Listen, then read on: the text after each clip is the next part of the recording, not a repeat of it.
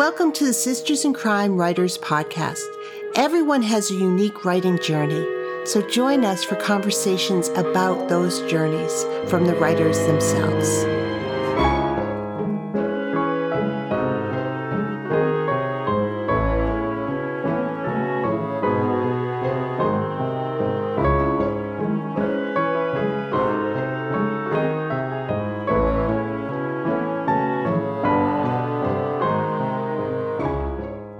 It's Julie Henriques, Executive Director of Sisters in Crime, and I am delighted to welcome Ed Aymar to the podcast today. Anthony Award-nominated E.A. Aymar's most recent thriller, They're Gone, was published in 2020 to rave reviews in Publishers Weekly, Kirkus, where it got a starred review, and was named one of the best books of 2020 by the South Florida Sun-Sentinel.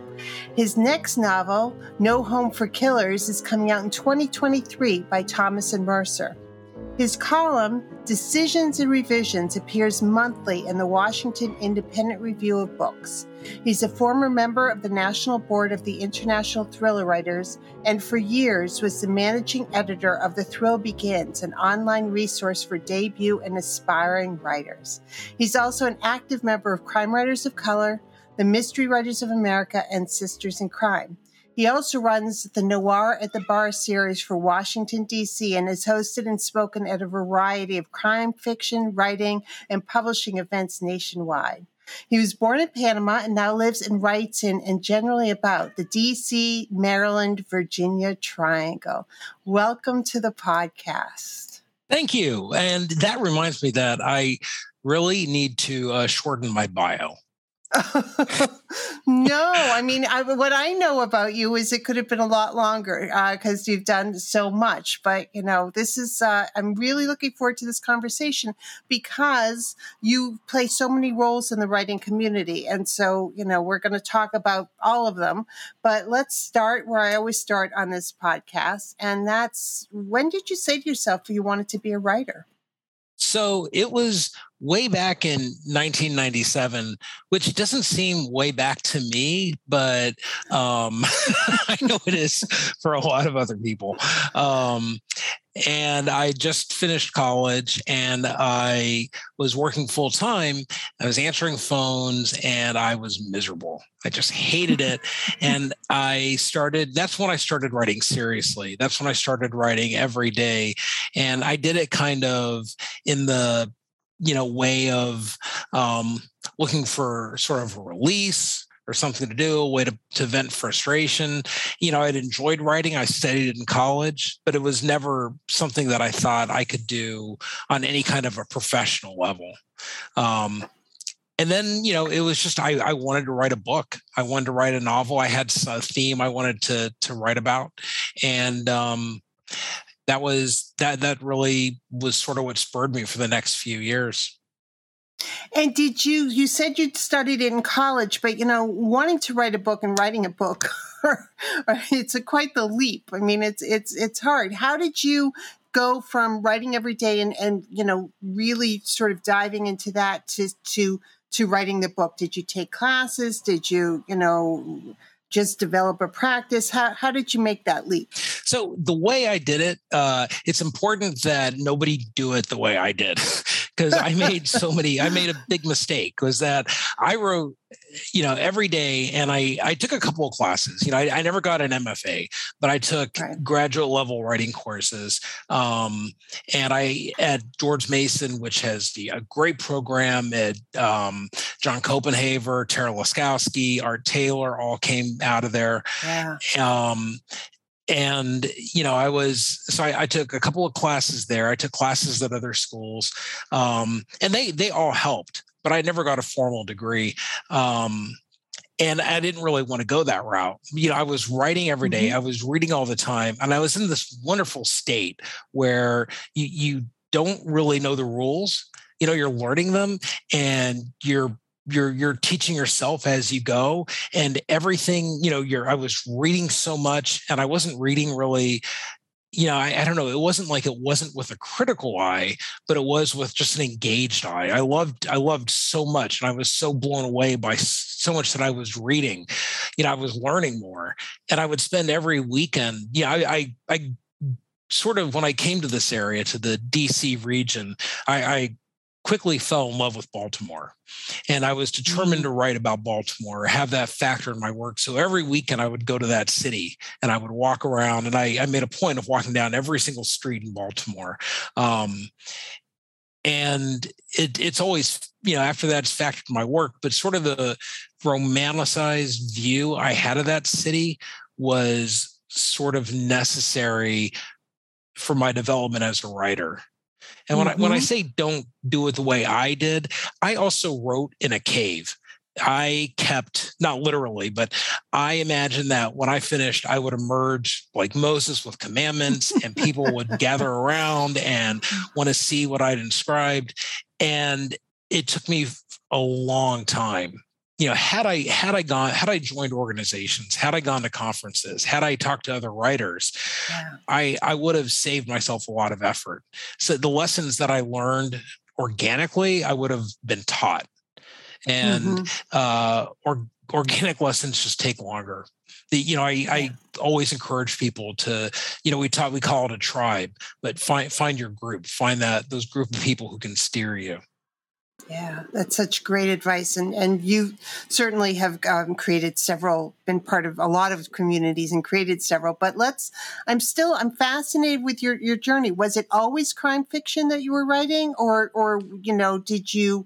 were you interested in other genres as well?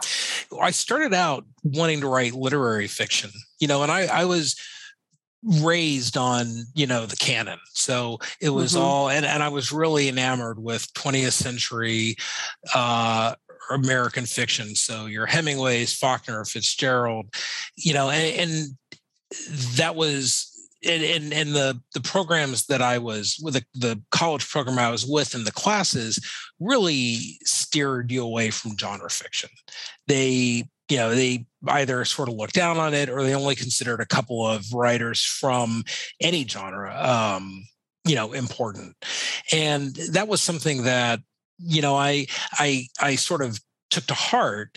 And then once I began to kind of, read more and more widely, I read Sujata Massey, and I read, because I was looking for writers in the area. So Sujata Massey and Laura Lippman.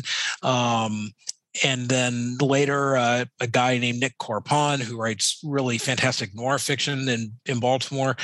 I realized, like Megan Abbott, was like, these writers are writing as good, if not better, than the literary fiction I'm reading. And when I wrote my literary fiction, it wasn't very good. And the only parts of it that were good were the parts that involved crime. And I realized, like, that's what I'm drawn to. And that's what I read. And that's what I was steered away from. But I went back and embraced it. Yeah. And that's sort of where I found my voice, I think. Well, I love Baltimore being a muse because it's a really interesting city to use as a muse. And when Homicide, Life on the Streets, and The Wire, and I mean, there've been some amazing shows set in Baltimore too that sort of, as crime writers, I think can add a lot of fuel as well. And I realized, like, Baltimore is spoken for. I mean, a city can have a lot of voices. Like Baltimore has, from one block, you'll have David Simon and Laura Lippman, and then you'll have Ann Tyler, and then you'll have John Waters. And you have, three incredibly disparate voices in a very small city. But truthfully, after, when I was starting to write, that was in like and trying in the early 2000s. I didn't publish till late 2010s.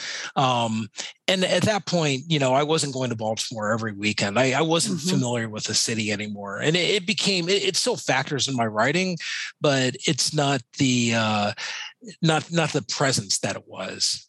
And that's fine, because that's not the story Baltimore is not the story I can tell anymore. Yeah, no, excellent. I mean, the list of writers who claim Baltimore that you just gave is a pretty accomplished list. Oh, it's amazing. Sure. Yeah. Yeah. No, but it's that region, Delaware, Maryland, Virginia, DC. I mean, it's everything's there. All different sorts of cities and locations, and there are mountains, and there's water, and there's it's a pretty rich environment. It's weird for me because I grew up but I spent high school in Arizona, in southern Arizona, and Arizona, you're in a city or a town, and then you drive through the desert, and you come to another city or town, and you drive through the desert, and that's kind of how that western area of the country is. And here, I could leave my house, and if it's still confusing to me, even though I've been here so much longer now. It's strange to me that I would have no idea, if I hadn't lived here for so long, that I was going from one city to another, because you're staying in buildings the whole time. There's nothing separating them. Yeah. And there's nothing but traffic. Yeah. It's a very slow, arduous journey. Yeah, that beltway is not for the faint of heart. That's for sure. So you wrote, you started publishing in the 2010s. What was that, did you, because you write short and you write long, you were figuring stuff out. So tell me a little bit about, developing your craft there as well. So it was, it took a bit, my first book took like 5 years. And when it was ready, nobody liked it. And they were right not to. That was fine. That book never saw the light of day. And that's okay. Although I did love it. And that was sort of I still love that book. But that was like my writing class book. That book was my MFA. And then after that didn't get any interest from anyone. I wrote a commercial book that was terrible. And that one got an agent. And it didn't get picked up. And the agent and I sort of amicably parted ways. And then I had 2 books, and this is sort of instructional for writers with a smaller publisher. And I was really excited. They and the books just the publisher was really, really, really small, and they didn't do any marketing or promotions, and the books just came out and died. And I was a bit jaded from that, but I used those books to sort of join organizations and meet other writers. And then that's when I realized the importance of community. So after that, the second book led to my agent now. And I started writing, and then I wrote another book, The Unrepentant, that came out through Down and Out Books. And then my next novel after that went through Crooked Lane. So they were going from like smaller publishers to bigger to, kind of mid-sized with Crooked Lane. But because of that, those first 2 books that came out with that tiny publisher that didn't do anything, I was dogged by low sales. And they said, we think it's going to be hard to place these books in bookstores. So we want you to write it under a pen name. And I did. And I think pen names are fine. I think they're great. I don't have an issue with pen names, but it was for me, I did it the wrong way with a pen name. My journey, oh my gosh, it sounds like I've just made mistake after mistake after mistake. I'm like, and then I walked into a wall and I fell down a hole. And I got my foot stuck in a Doritos bag. Well, and those things happen too. Yeah. But I think you're being generous with the journey, with your conversation, because it's not like you just pop out and say, oh, and it's easy and it all gets figured out. I mean, it's a roller coaster. Good. I should just be like, man, yeah, no, it was, an angel spoke to me and I wrote it down, and then a publisher. But I also want people to know about every, aspect of the journey, because I've had a lot of good experiences, but I think it's important to know, like, with the pen name, I did it wrong. I try to build myself up in the DC, Maryland, Virginia community. And I should have, there's a smart way to do a pseudonym and a dumb way. And the dumb way was the way I did it, where I really didn't distinguish it from my own writing. And I was very open about it and transparent. And I think for this case, it would have made more sense to have it be a completely separate thing.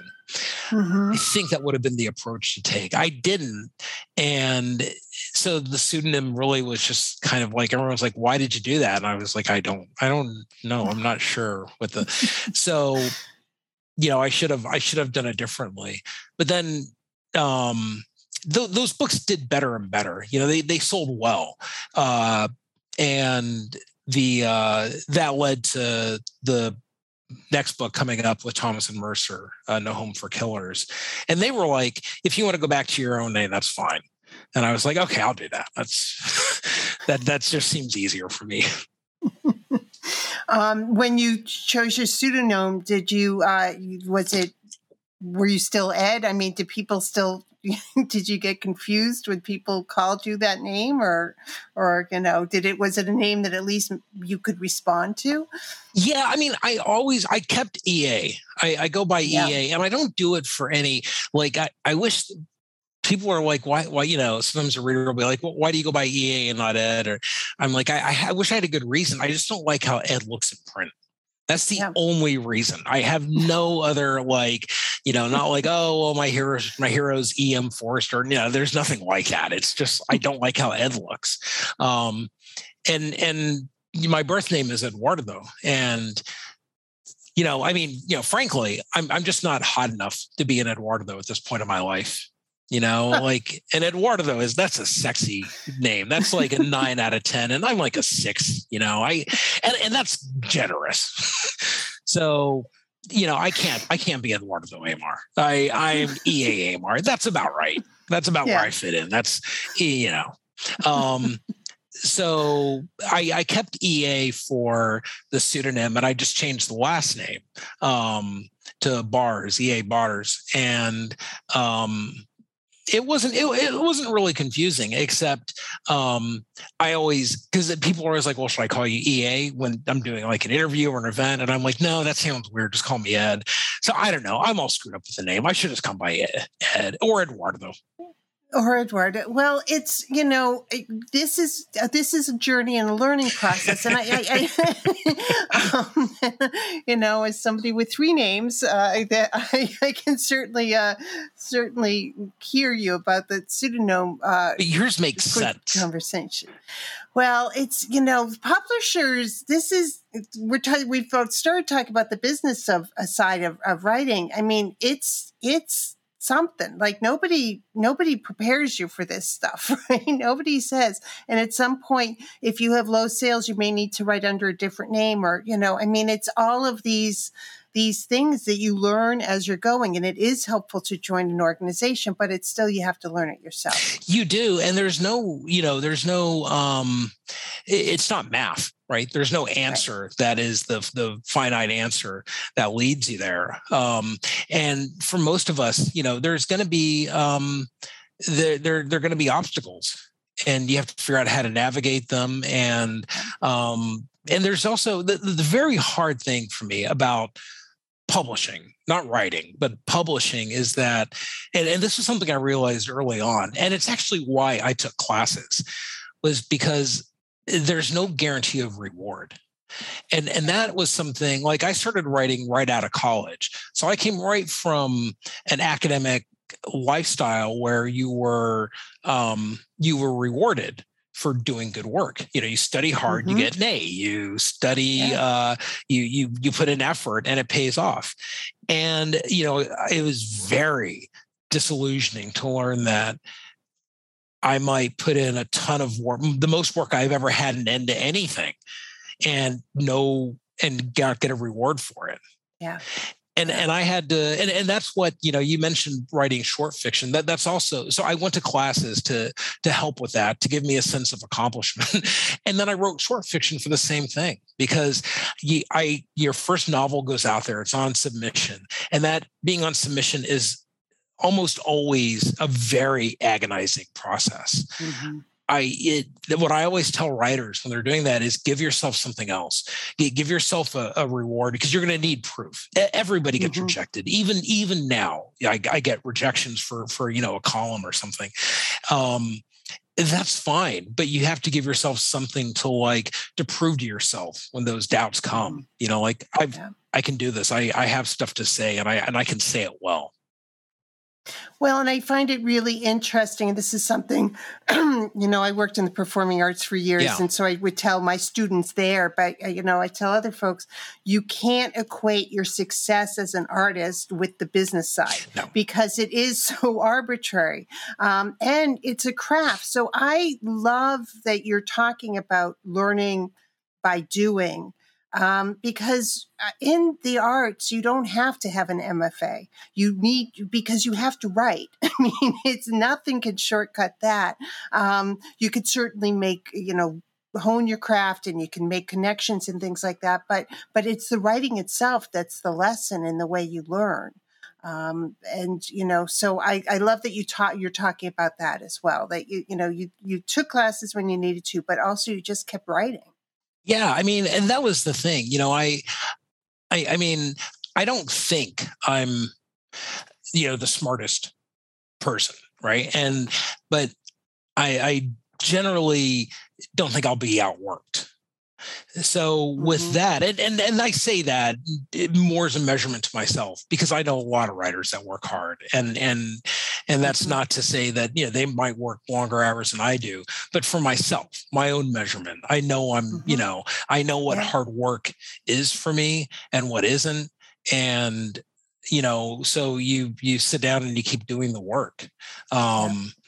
And the for me, the important thing has always been, and I think because it took me so long to get published, to make sure that I find my rewards in writing, because you can't let one discourage the other. You can't control your publishing fate. I mean, so much of it's out of your control. It's crazy, but you can control your writing. And that's why also, those little rewards, those short stories that get published, the other pieces that go up, the other projects that you take on, those are really nourishing for that. Yeah.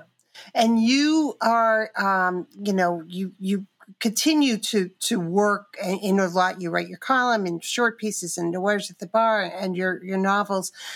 Tell me about the evolution of that. Like, how did you sort of build community, and you really embrace that? You embrace being part of a community and shaking it up when you need to, and having conversations and being an active member of the community. How has that fueled you, and what drives you there? Well, it's really strange because honestly, I sometimes I just effing hate writers. I I go through social media and I'm going to roll my eyes out of my head. I'm like, I know, #blessed. I know you're stunned and astonished that you were nominated for an award, something like that. And I'm like rolling my eyes. But I know that I'm just being like a grump. Right. And that's not really how I feel. And it's nothing worth it. It's just me being like, sarcastic or sardonic or something. So I'm like, it's whatever. It's fine. But I never thought, I always found, I think when I was in taking those writing classes, I think that's where it started, because I think I found writers, kind of, very sort of like, kind of like a mirror image of me, and like hoping to get published and failing and dejected. And I was always like, these people are just bringing me down, man. And then once but I think a lot of those people were also probably didn't pursue writing beyond that. Right. It wasn't their thing. They were like, a kid who like signs up for piano and like quits it after a couple of months, which I've done. I quit piano and many other things. But so to a serious piano player, I'm sure that person was like, God, that guy was awful. But I found that for me, it was, once I took it really seriously, then I met other writers taking it seriously. And those were people I really admired. I looked up to. I still do. I read writers who are, I mean, it's amazing. It's amazing to have your heroes as your peers. I think nothing beats that.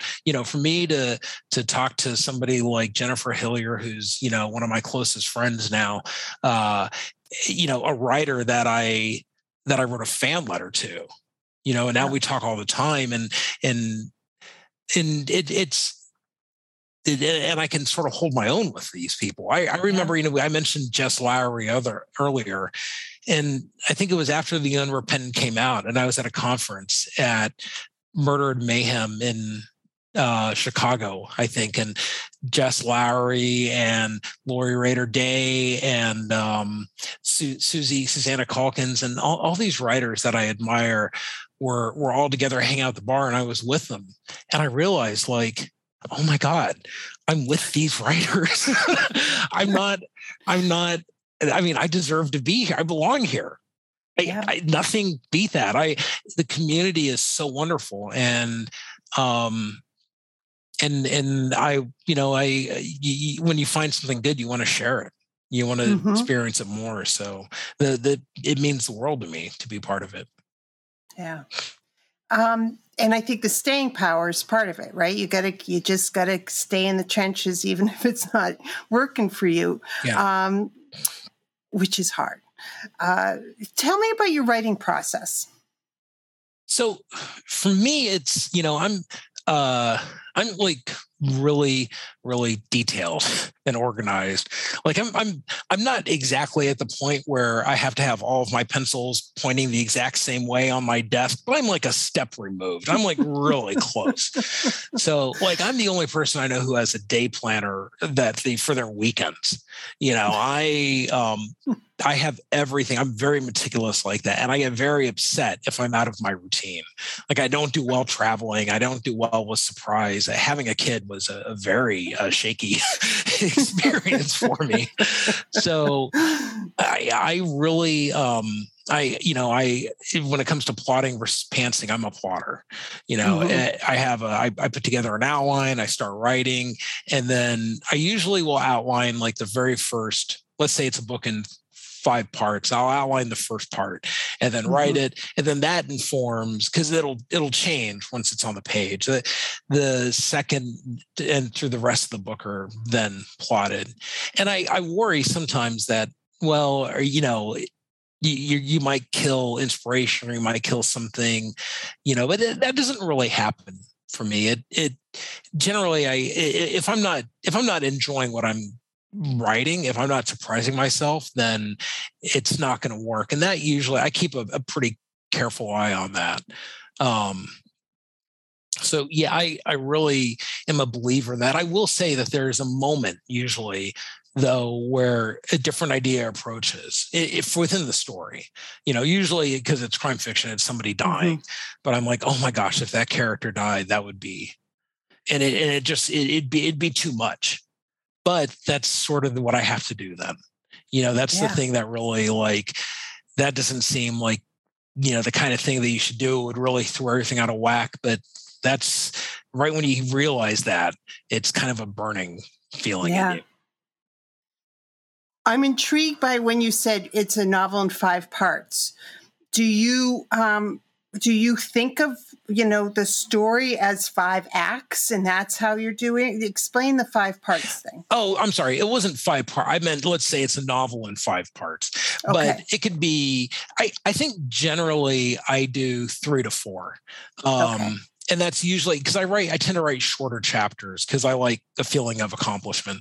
So I think shorter chapters are sort of kind of seems where literature and crime fiction especially are going. But I agree. For me, that's kind of the thing. And it's, it follows a very basic story pattern of, it's usually the 3-part structure, and I'll stretch out like the middle part for two parts. Typically, that's because I tell 2 stories at the same time. I almost always have double perspectives, and those perspectives will start out in different places. And then when they intersect, that, is usually like kind of the heartbeat of the story and where things get good.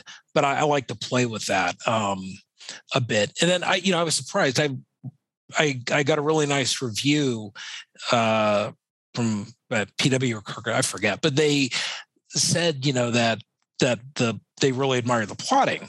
And I was like, oh, I think I'm a terrible plotter. I do not. I think it's because I write crime fiction. I write thrillers. I can't write mysteries precisely because mysteries are so intricately plotted. So for me, I realized that writing with the two perspectives and then having them meet seems like a very complicated plot. And if you look at it from the back to the beginning, then it is. But I do it the way I do it. I'm telling one story and then another story. And I'm like, oh, they should just meet here. And to me, it just makes sense. I think it's a way to fake it. And do you write that your entire one perspective first, or do you switch off as you're writing? Does that make sense? Do you write all in one perspective, the entire book, and then write the second one and then work on the melding? No, I switched through them. And the reason I do that is because there are two books that I loved growing up were thrillers. The first thriller writer I read, and I read everything by him, was David Morrell. And that was one of the first writers I read. And then I read, when I was, in college, those canon writers, and the people I liked were like John Updike and Ann Tyler, and they wrote, very domestic books.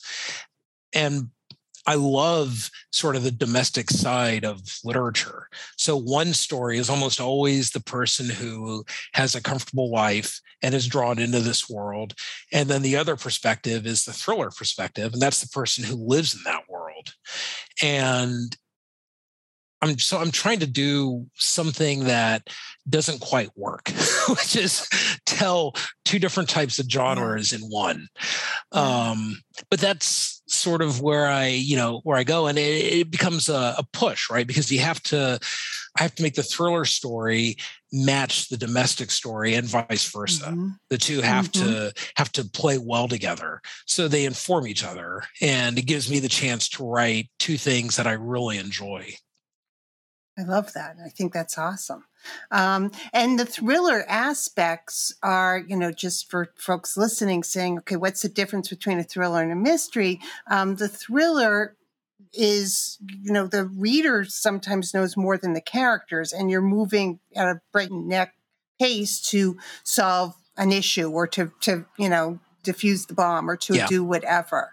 And how do you come up with your ideas for thrillers? Because thrillers are I love reading them. They're very hard to write for some of us. I'm not sure, and I don't mean to sound like the muse whispers to me or, nothing like that. I don't know. Like the next, I had an idea for No Home for Killers. It's 3 stories really. And we changed it down to 2 perspectives, but the story is a famous abusive jazz musician is killed, and his 2 estranged sisters, one who's a burned out former former social worker, and her sister, a secret vigilante, are drawn together to find out what happened to him.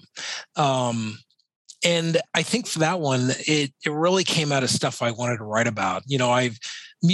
Jazz music in particular was a big part of my life. And I've always wanted to write about music and a musician. And then, I think I just like superheroes. So the vigilante sort of came out of that. And then my sister-in-law is a social worker, and she talked about a lot of her cases and sort of the burnout and the turnover that profession has. And I think those are the 3 things that really led to it. But I don't know. I also had just an idea for a mask that this vigilante would wear.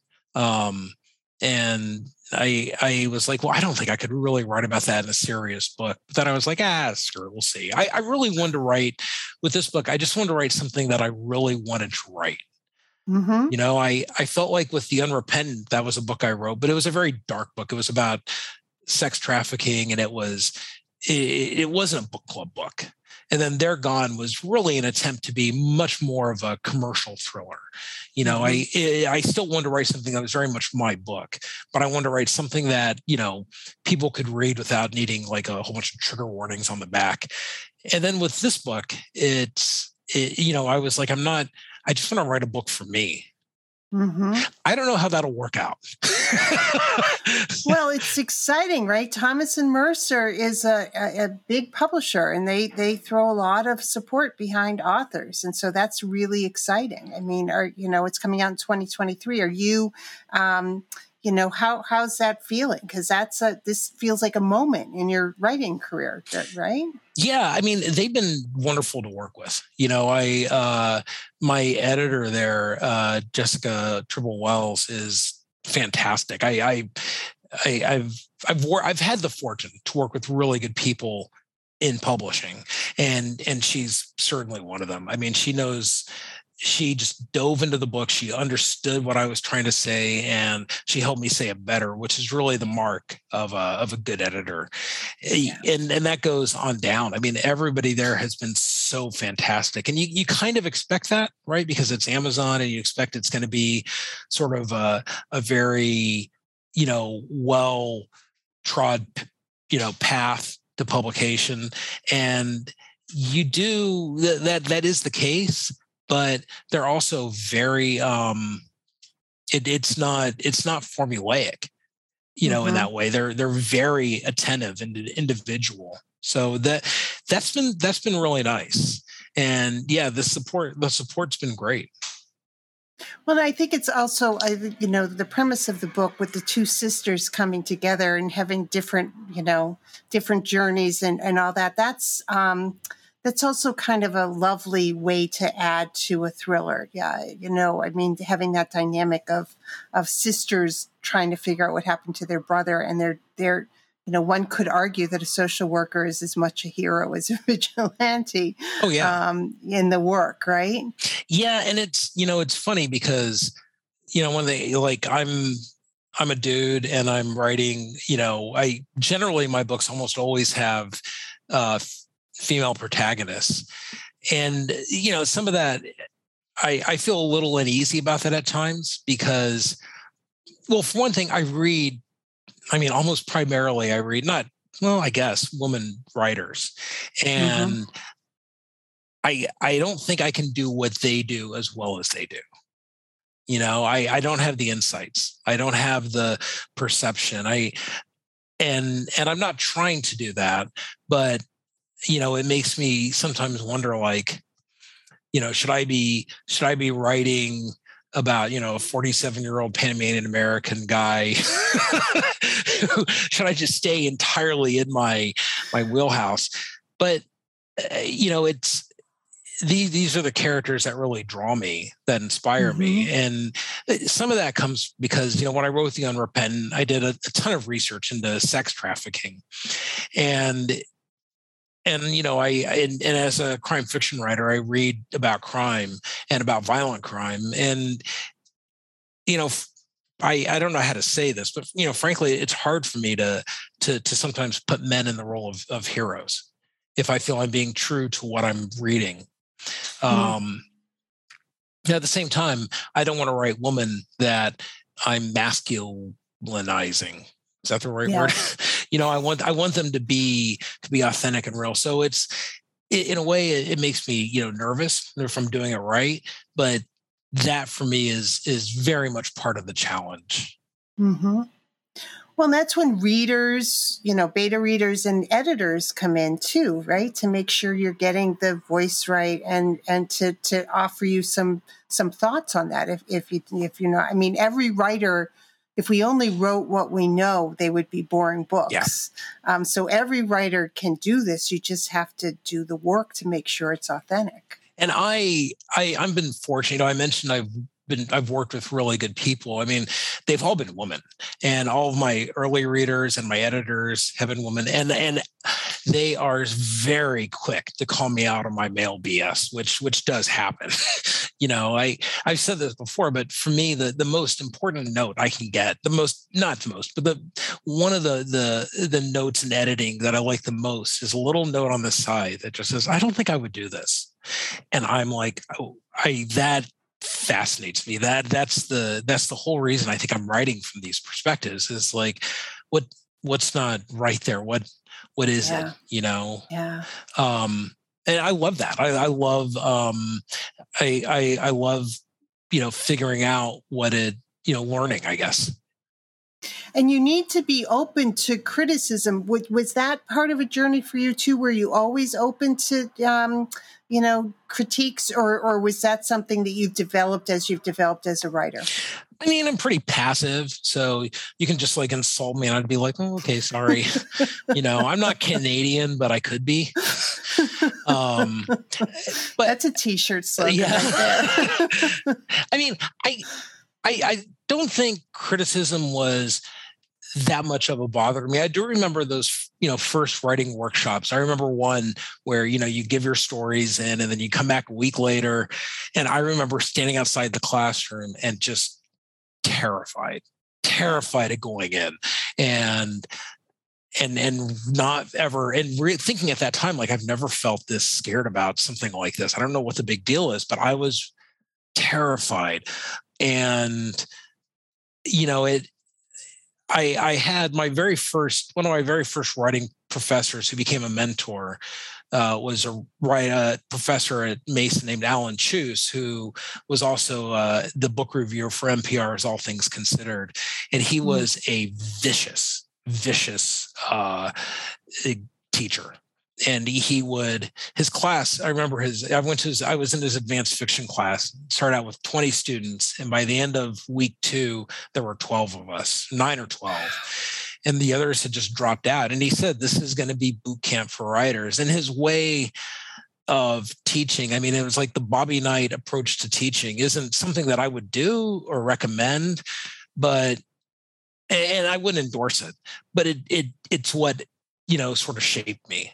And after his class, I never really worried about criticism because I had no one, saying like, this is pure shit. I mean, nothing was that bad anymore. So criticism, to an extent can always sting, but I do find it, useful. It's very hard to balance because for me, some writers I know, will read something or get advice or feedback. And for me, it's very hard not to have that shape you and shape your writing.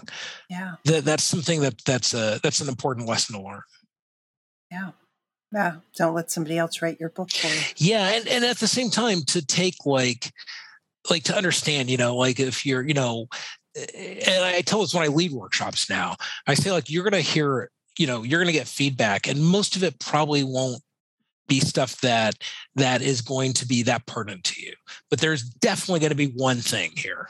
Yeah. Something's going to come up and it's going to stay with you, and it's going to be a very important advice. And it'll probably be from the teacher of the class, but whatever it is, just make sure you take that one thing.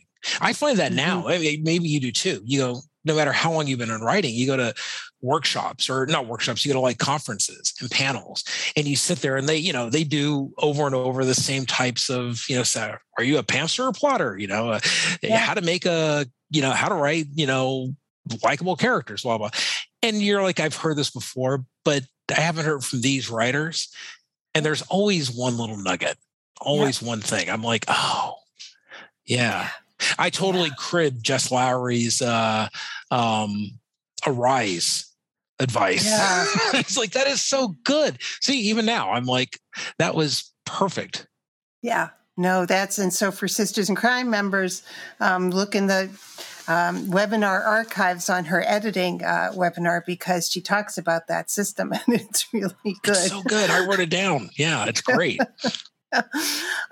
So you teach and you write and you do. What's the best piece and the worst piece of writing advice you've gotten? And what's your favorite piece of writing advice to give? Well, the worst piece of writing advice was criticism. where a teacher who I liked a lot told me I shouldn't write. And this is early on. And he said it in front of the class, and it just destroyed me. I mean, it didn't destroy me, but it did. Well, for one thing, I didn't know he was talking about me. So it was really sad. He was telling the story. He's like, let's say he was like, talking about leading a class. And he was like, let's say you have a writer in there who's not very good. Let's call him Ed. And he's writing this. And I'm sitting there just nodding like, mm-hmm. And he's like, when should he quit? Is he, and everyone's looking at me and I'm just nodding like, yeah, when should this guy quit? And then all of a sudden I'm like, oh, shoot, he's talking about me. Wow. It hit me. I was like, wait a minute. It didn't really occur to me. I didn't, like I said, I didn't like storm out or anything. I just kind of sat there quietly. Wow. And I was like, that was probably the worst piece of writing advice I got. The best piece of writing advice, I think, and this is such a cliche, but I'm going to give something else after that's not a cliche, was about finding your groups. Finding people. Mm-hmm. I always say that now. And it's something I should have done earlier on. I mean, writing is a very solitary thing. And I think you have to accept that. I know some people who are like, I like to write, but I also like when they're beginning, but I also like to be around people. The idea of writing alone all the time bothers me. I'm like, you kind of have to get past that. Yeah. But the best piece of the piece of advice I like to give out the most, is, you have to have a location. And that's so basic, but when I review like short fiction or short stories, a lot of times a writer will not have the location and just have the conversation between characters. And the thought is that they're focusing the story on the characters, but they're not, because location informs character. If you write crime fiction, a murder in Hawaii is going to be different than a murder in Delaware or a murder in Chicago or a murder in Arizona. Your characters are informed by that. Your story is richer by it. I always tell people, like, you don't have to love where you're writing, where your story takes place. You don't have to hate it. You might not like it, but you have to have a relationship. Mm-hmm. Your location shouldn't be a character. That people say that sometimes. I don't think that's quite true, or something to strive for, but it's got to matter. It has to matter. And I think that's one thing. I mean, American fiction, I think Flannery O'Connor said, it's defined by regionalism. Yeah. And that's so true. Yes. I so agree. I mean, writing a story in the woods of Maine and writing a story in, the mountains of Tennessee, they're both rural, but it's going to be two different stories. Absolutely. You're so right. I mean, and that's the thing, like you shouldn't, you almost shouldn't be able to take the same story and set it someplace else. Yeah. Like say, well, this isn't working for Tennessee, so I'm going to put it in New York City. Like that shouldn't, if that works, then it's probably not a good story, Yeah. Yeah. No, that's great advice. That's really great advice. So do you write every day? Yeah, I do. And it's really terrible because I sort of hate this about myself, but I get up at like 4 and I write, and I'm somebody who really enjoys laziness. Like if I'm standing up, it's usually because I'm just looking for someplace else to sit. Like there's not a lot of movement here. So for me, like, getting up early is sort of like the antithesis to everything I believe in, but it's the only time I have. Like I got a kid and I want to see my kid, and my wife, I like to see her too. And, so I get up at 4, I write for a couple hours, then I go to my day job.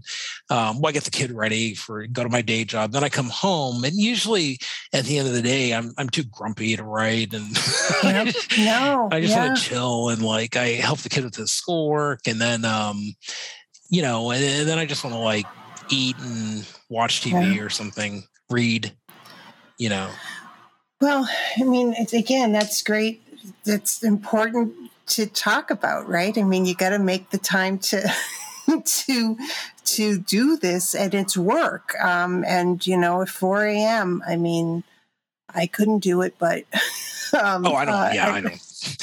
I always tell myself, like, this isn't sustainable. Well, I had a conversation on here with Rachel Housel Hall, and she does the same thing. She wakes up because she's got a job and she's got family and everything else. So she knows that those quiet hours in the morning are hers, and she can focus. I just fear that, it sucks because everyone's right. Your mind is sharper than it's the quietness of the morning and stuff. Like it's sort of beautiful. And oh my gosh, I can't believe I said that. That's like me saying, like, man, nothing like a nice run.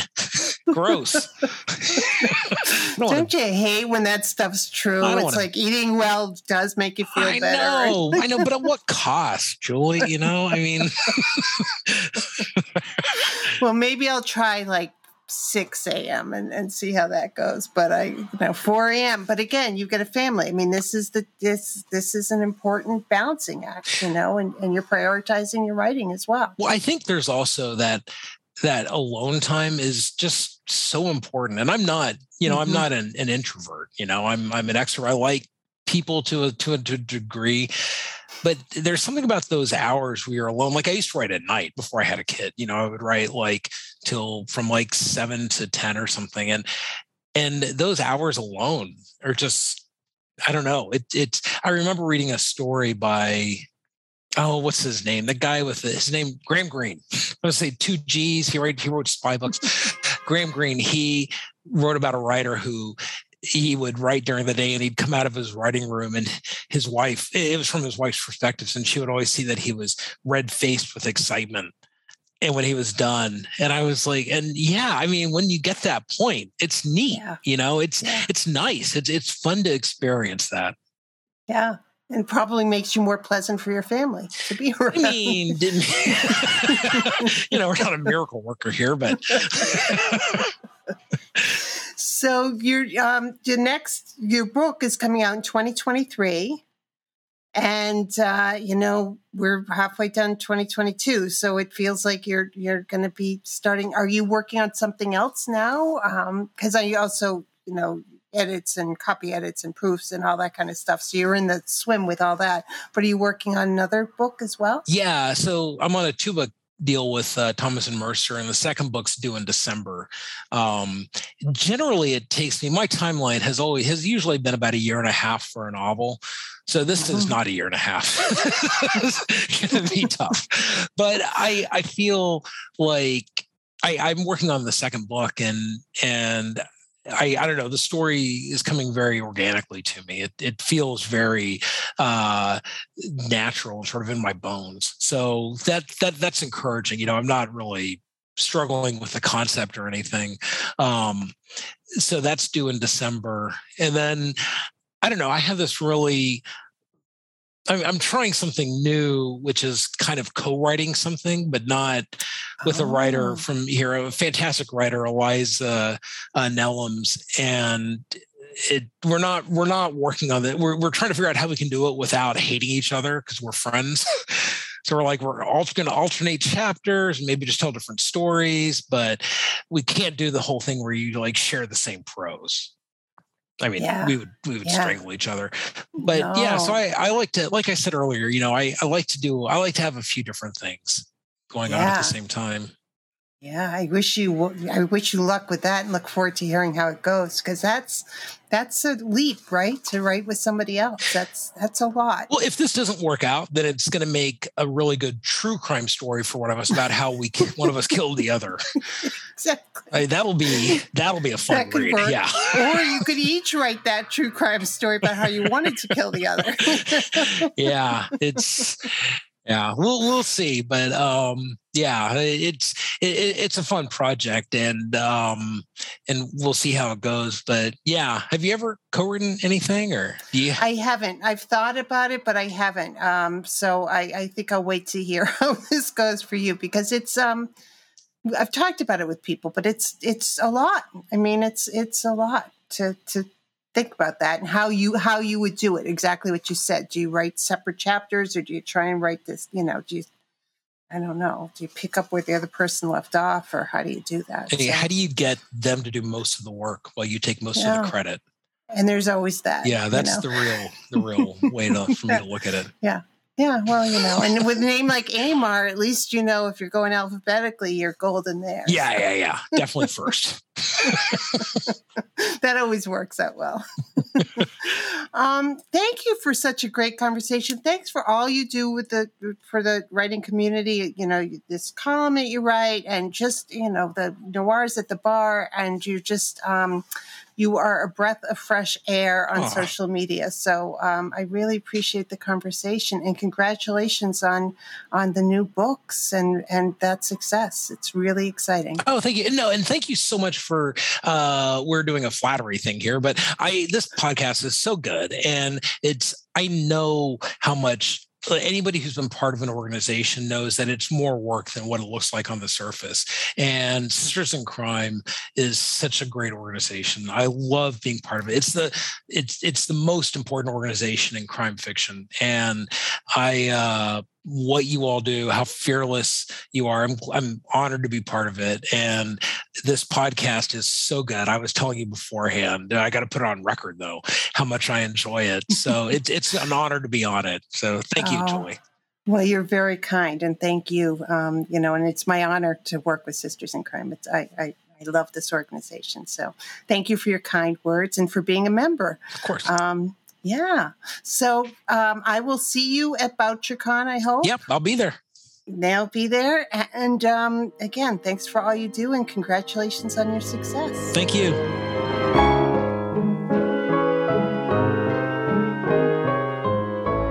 Thank you for being with us today. Sisters in Crime is about community. We were founded to advocate for women crime writers, and we continue